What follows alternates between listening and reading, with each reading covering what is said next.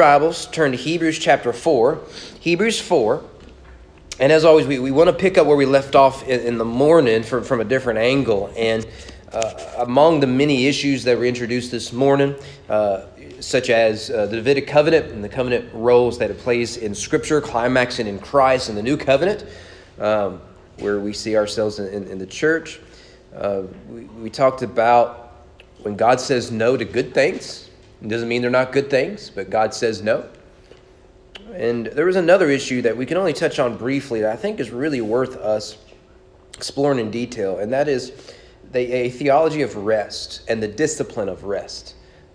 Not something that we give enough thought to. And given the world that we live in, not to mention I've not been home today and I'm exhausted, this sounds like a good time to talk about rest. And let me remind you that it is 2021. We Americans are exhausted. And it is good news to know that rest is found not in circumstances, but in Christ. So let's read Hebrews 4, verses 1 to 13. If you will stand with me out of reverence for God's word.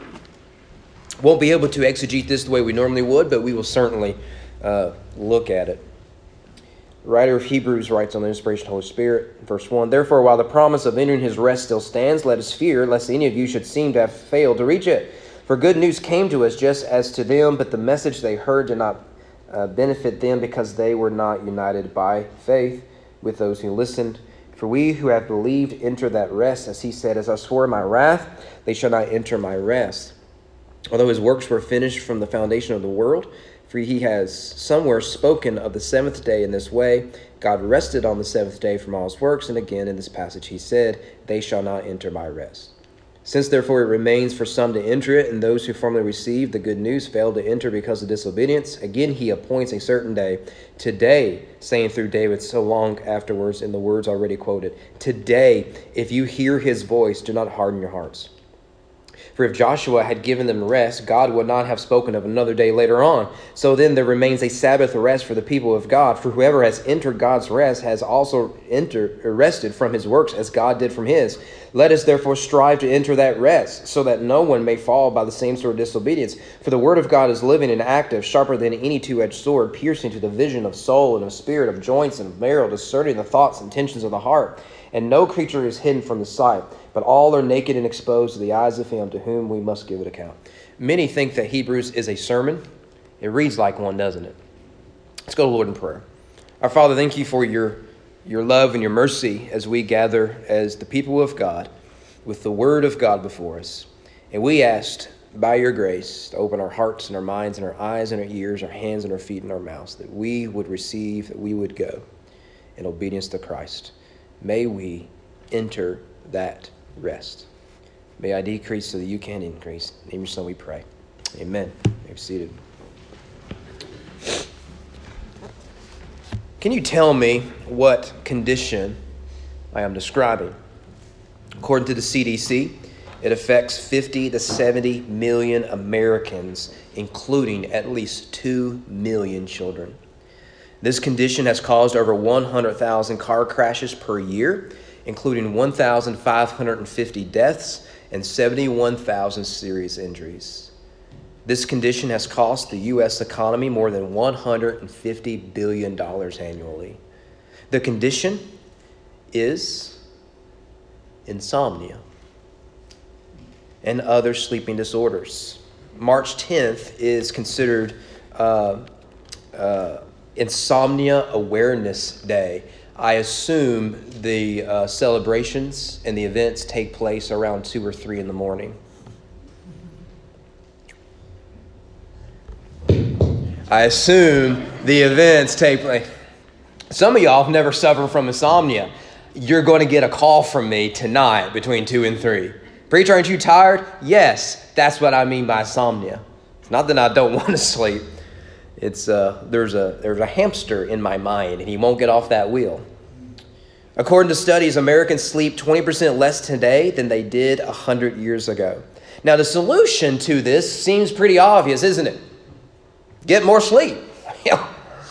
Check that off, right? We just fixed that. Yet according to Consumer Reports, Americans spent an estimated $41 billion on sleep aids and other remedies in 2015 alone, and are expected to spend over $52 billion in the year 2020. Something tells me when that study was made, when 2020 happened, that number went a little higher, what was actually spent. I remember one night where I just couldn't sleep. Tossing and turning, and those of you married, you know what happens. You try to be quiet. You try not to bother anyone, but your spouse is going to wake up. And not wake up out of sympathy, right? It's like, you are robbing me of sleep, right? And I remember, I've struggled with insomnia. Some periods are worse than others. And she says, well, have you ever tried not thinking, right? Brilliant, right? Why didn't I think of that? Man, now you put it that way, right? No, that is the problem, right? I got two hamsters up there, and they're fighting over who is going to be the center of attention here. But of course, the problem is deeper than sleep. We all know that some of us right now, we could sleep for 16 hours a day and still be tired. 2021, to me, I think has been a rougher year, me personally, than 2020. Now, I don't know what your story is, but I was told on December 31st that 2021 was not going to be like this. Even now, our special time of prayer for Jason adds to the burden of what 2021 has been. And I have thought in recent days that, man, if I could sleep for 6 months, just put a pause on everything, just put a pause. All of us for 6 months, just rest. We'd all be better for it. And of course, it doesn't happen that way, does it? Strange, isn't it, how we can get a good night's sleep, have a slow day at work, maybe enjoy a nap, but still feel restless. Maybe the lack of sleep is a symptom. The real problem is the lack of rest. Although I'm more of a Babylon Bee sort of guy, The Onion had one funny joke some time ago. The headline was, quote, "Man on cusp of having fun suddenly remembers every single one of his responsibilities." I like that.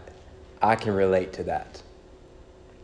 Let us look at a biblical theology of rest. We hinted at this morning. We could only barely highlight bits and pieces. We'll come to some of those, of course, but we sometimes are surprised at what the Bible has to say about this. From Genesis to Revelations, we'll see that one of the central story arcs is that we find rest, genuine rest in Christ. And it starts right there in Genesis chapter 2 with Sabbath creation. God, of course, creates the heavens and the earth, and the Bible says that is work. Jesus will say in the Gospel of John, "My Father is always working." Well, from the very beginning of creation, what we have there is God at work. He creates the lights, He creates the heavens, He creates the firmament, He creates the waters, creates the land, creates human beings, and has been babysitting us ever since. The man is at work. But what we see in the seventh day is that God rests. And as we said this morning, He rests not because He's tired.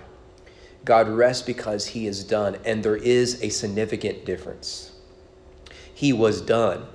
He didn't put the rest of creation on the back burner. He didn't go on vacation because it was too much. God created and He was done. And He reflected and was glorified in His creation, from the smallest of atoms to the greatest of humans. Thus, the original and continued purpose of Sabbath is to worship the God of creation and redemption. The Sabbath reminds us that we are made in His image, not our creations. Later, what we see is that the Sabbath rest creation is repeated in the Sabbath law. We saw this again this morning with the giving of the Ten Commandments. One of the commandments is you should recognize the Sabbath. And what we usually mean by that is don't work. I grew up believing, and I still practice this out of fear that God may strike me with lightning, that you do not mow the yard on a Sunday. Now, I may go out and tackle my brother and he return for 4 hours on a Sunday. We might, do a pickup game of basketball, or we may have to haul hay or something, right? But don't you dare mow the yard on Sunday. That's the Lord's day and that's work.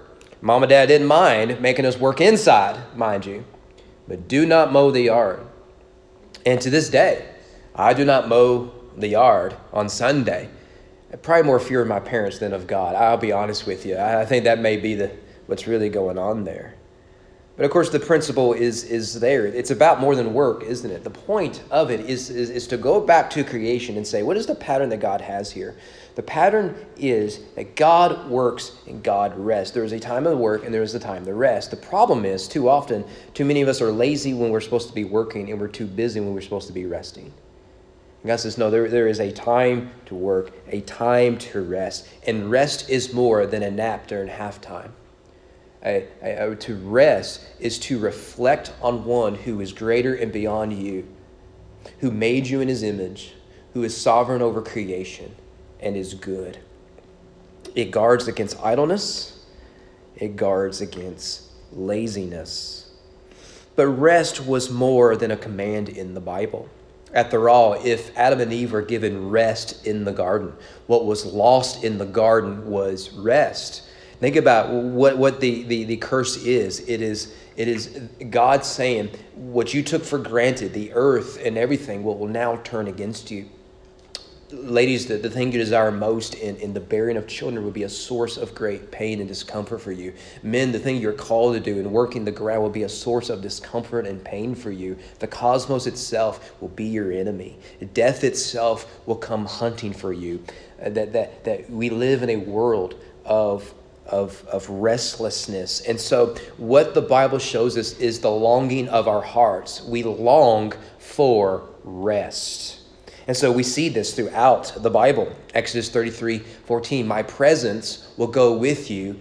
I will give you rest. Notice that they were not at rest in Egypt. They were slaves because slavery is bad. And slavery contradicts this notion of rest. And so God liberates them out of slavery, leads them through the promised land. And in the promised land was to be a place of rest. It was a remake of the Garden of Eden, where God will dwell with his people and they will find rest. Notice there, it is God who gives rest. Deuteronomy 12 says, for you have not as yet come to rest and to the inheritance that the Lord your God has given you.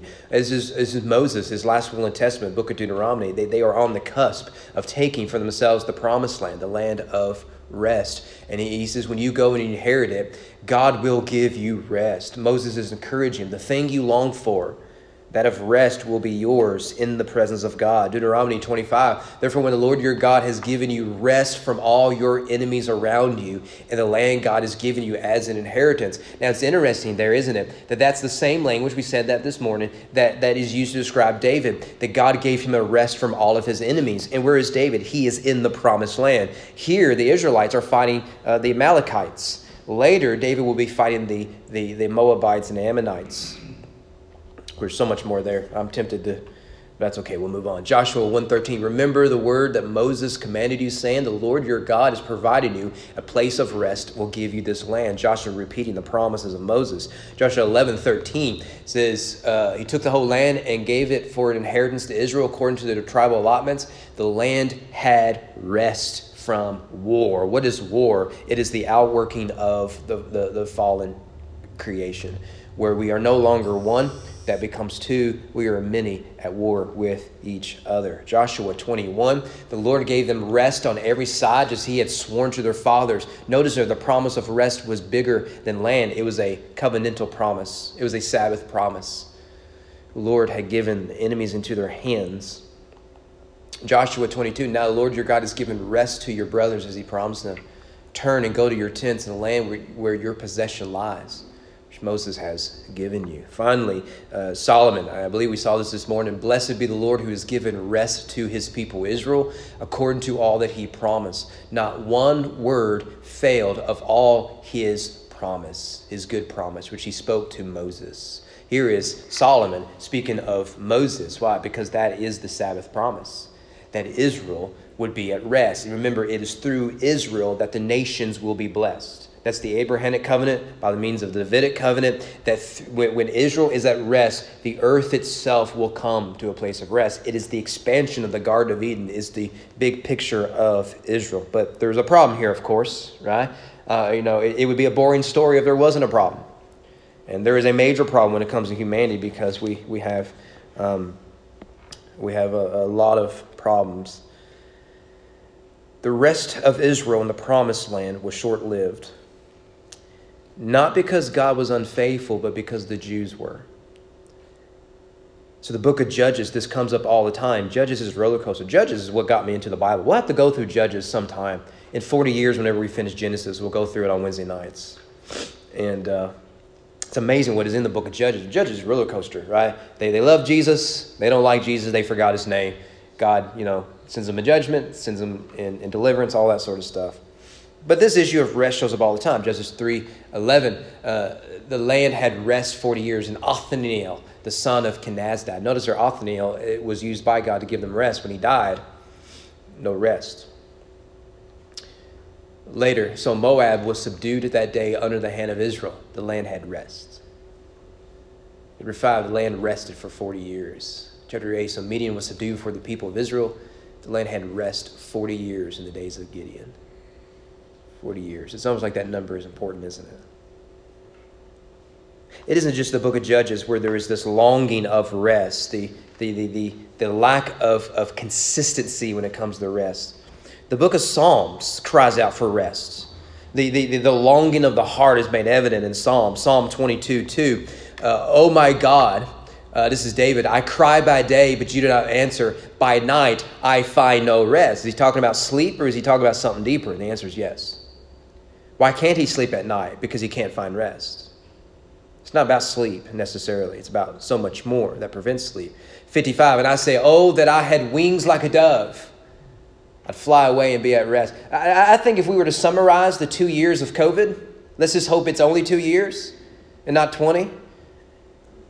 That's the verse, isn't it? I think if you could summarize where you are right now, it's Psalm 55:6. If I could fly away, I would go and be at rest. I share with you what I want is a sleeping bag in a dark room for 6 months. What David wanted was to have wings like a dove and rests. This is a universal problem.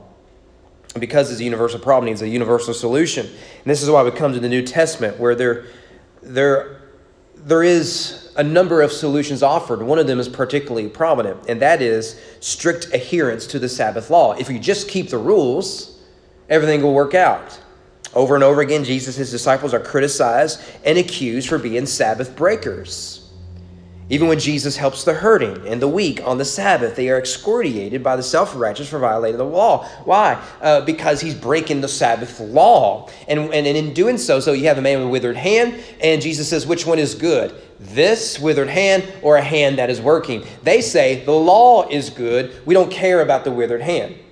And Jesus says, no, that the Sabbath promise is what matters. The Sabbath law points us to a Sabbath promise that God has to make you rest in order for you to see the vital necessity it is to rest in him. When Sabbath law becomes only law, you miss the point of the law. The point isn't so that you can brag that I don't mow my yard on Sundays, which I don't mow my yard on Sundays. The point of Sabbath law is to show us regularly, to get us in the discipline that what we need is to find our rest in our Creator and Redeemer. But when it becomes just a law and it gets particularly silly in the way it is carried out, I joke about mowing the yard because we've joked about that my entire life. But in Jesus' time, they would count your steps. And this is before GPS tracking devices. And so in order to break that law, what they would do is say, okay, what if I was wearing one shoe at a time? I could double the length that I could travel. You can't heal. You can't cook. You can't do all of these sort of things. Why? Sabbath law. And what they were missing was Sabbath rest. You want to know what keeping rules makes you do?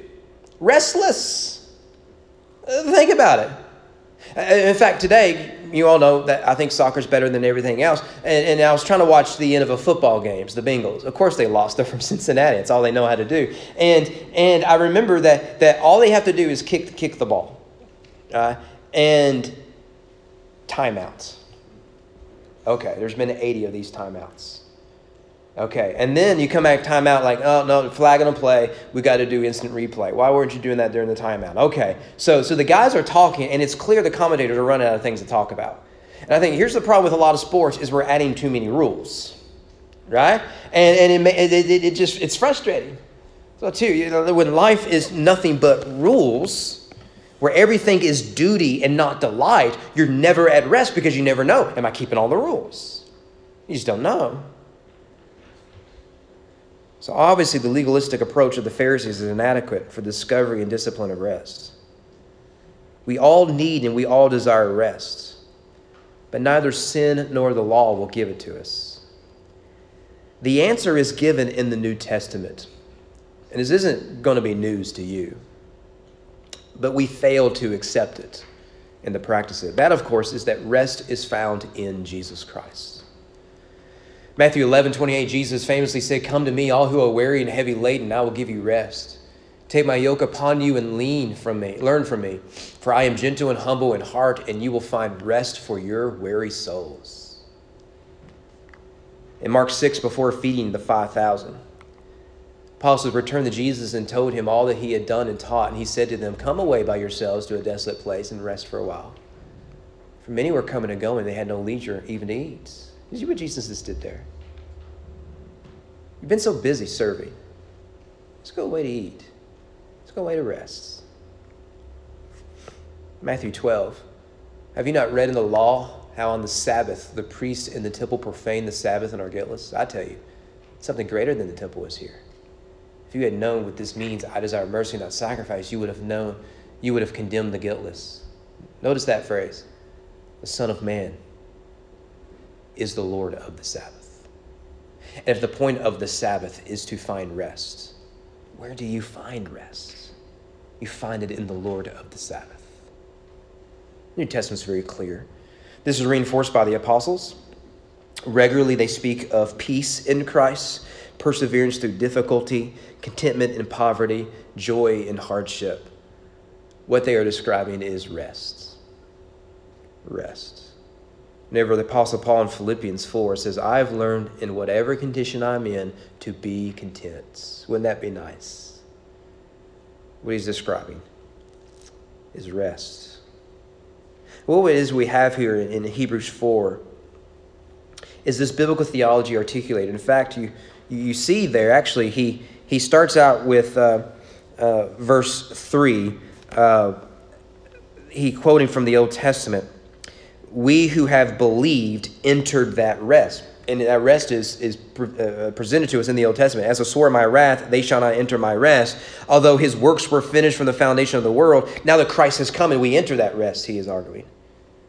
And again, he says, they shall not enter my rest. And he's pointing us back to the Sabbath day. But then verse 6, since therefore it remains for some to enter it, and those who formerly received the good news failed to enter because of disobedience, again he appoints a certain day, today, saying through David so long afterward, in the words already quoted, today, if you hear his voice, do not harden your hearts. Why? He turns us right back to Joshua, who had given the people of Israel rest. They had rest from their weary souls, rest in the promised land of God, rest in the presence of God. And he says, so then there remains a Sabbath rest. Notice there, it isn't that Joshua provided rest and because they failed, we'll never get it back. There is a rest that is greater than land, a rest that is greater than history, a rest that is found in Christ. You see, he develops this biblical theology, and he climaxes there in verse 11. Let us, therefore, enter that rest so that no one may fall by the same sort of disobedience. You see, you can look at the Old Testament. Why were they restless? Because of disobedience. They took their eyes off of Jesus. So too, why are you restless? Oh, because we take our eyes off of Jesus. What is the answer is that the promise of rest remains. That is good news. No doubt, whether you're a seasoned believer still struggling with faith, this is the root of all that we desire today, faith or rest. We often will overwork ourselves so that we can retire early, to rest. We look forward to coming home, taking off our shoes and resting. We long for simpler days with less stress, less demands, less heartache. And it is rest that we long for the most. And what does he say here? It's interesting, isn't it? Verse 11, to strive to enter rest. Those two words don't belong in the same sentence, do they? Strive for rest. But they do kind of go together, don't they? One of the things I love about running is how much I hate it. I was listening to a podcast recently. It's a running podcast. It's as boring as you think, but I'd still listen to it. And the book is called something like, I hate running and so can you. I've not read it, so I'm not recommending. But the word hate has a heart like in place of the A. Isn't that cute? I've not seen it. I'm sure it's cute and it's adorable. LOLXOXO. But one of the things he says that every runner goes through is when you start out, the first 15 to 30 minutes are awful. Right, and I agree with that. You start out with, all right, I'm motivated, today's running day, and you're like, who came up with this? And I'm going to have my mother call them, right? This is awful. Why would anyone run? I mean, where am I going? Nowhere. That's where I'm going. This is dumb. I should stop and turn around.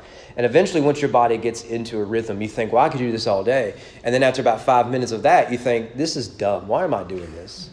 I'm only doing this because I set some goals that no one else cares about me. This is just the dumbest thing in the world. But I have to do it because everyone else think I'm doing it. And I have to post it online so that I can get kudos from everyone else so I can feel better about myself. Those sort of things that go through your mind. And this is why I'm restless at night, insomniac. And then eventually what happens is you see the finish line, right? And you think, well, this hasn't been that bad. It's been quite easy. I can in fact go faster. There it is. It's right there.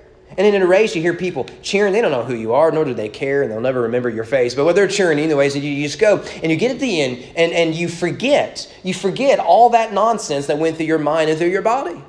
And you think, I'll have to do that again. I have to do that again. And you forget about it until the next time you lace up the boots. You go outside on a cool 43-degree weather, clear day. Just a simple breeze to keep you cool. And you start off and you're thinking, this is awful. Right? And it starts all over again. It does make sense to strive for rest. If you know that there is rest at the end, to strive for rest, it makes complete sense. But notice the key in verse 10. Whoever has entered God's rest has also rested from his works as God did from his. You see what he just did there? He said if God rested from the Sabbath because his works are done, and Christ has finished all the works for you, the good news is you have nothing you need to strive for. So when you strive knowing that Christ is sufficient. Christ's grace is sufficient. You're not striving to earn anything from God. Christ is sufficient for you. Isn't that free? You don't have to prove yourself to anyone. To prove yourself to your neighbor, your coworkers, or the people you have as friends online that you wouldn't want to share a dinner with. You have finished all your works. If you think your career defines you, you'll exhaust yourself. If you think your family's the best thing about you, you'll never prove to be the iconic, perfect mom. If you think multiple partners will give you joy, you'll die alone. If you think wealth will fulfill you, you'll never have enough. You will strive and fight and war until you cannot go on. But in Christ, you have enough. Let's look real quickly. We got to go. I've been going long enough. What does it look like? First of all, rest is inherently theological. At the root of all of our stress, worry, anxiety, and bitterness is refusing to enter into the rest of the gospel. The problem is that you don't make enough money, that people don't respect you, or the election didn't go your way. The problem is we refuse to believe the promises of God. This is what Hebrews is saying, right? There are those who came before us that did not enter that rest. You have Christ enter that rest.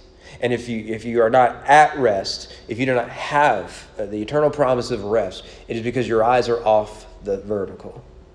Believe the promises of God. So rest begins theologically. Secondly, rest acknowledges that God is creator and sustainer of all things. That is to say, at the end of the day, we control nothing. You know, one of the things that I don't think you realize until you get some age, and that is your job couldn't care less about you. The second you quit, you will be replaced. That is a hard pill to swallow. But there are many of us who need to swallow that, don't we? We think this place will collapse without me. No, it won't. It did fine without you. The theology of rest begins with God as creator, and it moves quickly to God as our Redeemer. In him we have all that we need. Even if we lose that high-paying job, even if our health gets worse, even if our friends betray us, all that we have are gifts, not entitlements. God is creator and sustainer of all things. Thirdly, and finally, we should follow God's pattern of work and rest. For 6 days God created, and on the Sabbath he rested. He rested from his creation. We would do wise to rest from ours. Our exhaustion doesn't come from long hours, pushy bosses, or angry customers. Our exhaustion comes from what Tim Keller calls work under the work. The work to prove ourselves, the work to earn respect, the work to get ahead, the work of identity. And when that's our identity, we don't live by faith but by works. And every time I leave the shop, things fall apart. If you want something done right, you might as well do it yourself. Before long, our creation, our work owns us. Rest keeps the world in its perspective, and more importantly, God in his perspective. Hope isn't in jobs, careers, incomes, families, friends, or influence, but in Jesus. Maybe for some of us, we do need to get away. That could be a date night, an open Saturday with nothing on the schedule, a weekend away from the kids, a family vacation away from the office. One of the things I do think that was a blessing early on in COVID was that we couldn't go anywhere and do anything. Anyone else enjoy sleeping in a little bit? You know, one of the things I found, running back in last March, when all this hit, March and April, is I would run through Silver Lake and Indian Hills and various neighborhoods. And that's the only way I could make some visits. Some of y'all may remember coming by your house, asking for water and how you're doing. And one of the things I heard was the sound of power tools. Men no longer had excuses that they didn't have time to do the things their wives wanted them to do. So there's a lot of wives in this city who finally got that new deck, right? I'm sure they've moved on to other things that they're asking their husbands to do that they don't seem to have the time for. But I remember thinking, there's something nice about not having to engage in the rat race. But what did we do as Americans? We found other things to fight about to consume us, because we didn't enter into that rest. I had a boss who said to me quite a bit, whenever I came on in retail when I was in Louisville, they were really behind, really behind. You couldn't walk in I was in charge of inventory and stuff. And I remember that first week, he made a mistake. He said, you can work as much as you want. Well, I was about to get married, and all I heard was, work as many hours you want, we'll pay you as much as you earn, right? And I was going to make me some money. And by the end of the week, he looked at me and he said, sometimes you have to slow down to speed up. I think that's good advice. Sometimes you have to slow down to speed up. But we would do even better if we found our identity every day in Jesus. And that is a kind of rest that surpasses even the best of vacations. Let's be honest, many of us come back from vacation and we have to take a day off to recover. Seems like we missed the point, doesn't it? Well, I mentioned that this theology of rest starts in Genesis and it ends in Revelation. It certainly does that. I love the pictures in Revelation that comes to this issue. Revelation 6, one of my favorite verses in Revelation. And there was given to each of them, these are the martyred saints, a white robe.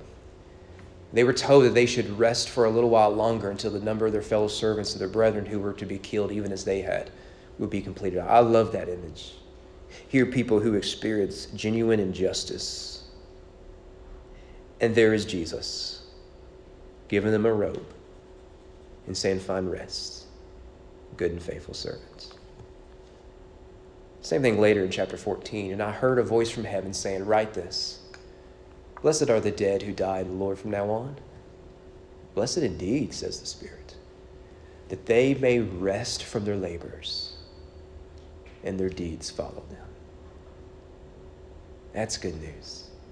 And the good news of the gospel is that if there is peace that awaits us, in Christ it is ours now. If there is joy that we look for, there is a joy we can possess now. And there is a love to be known. There is a love that can be experienced now. And if there is rest we can find, there is a rest now we can enjoy. I need to know that in the middle of a pandemic. Let's go, Lord, in prayer.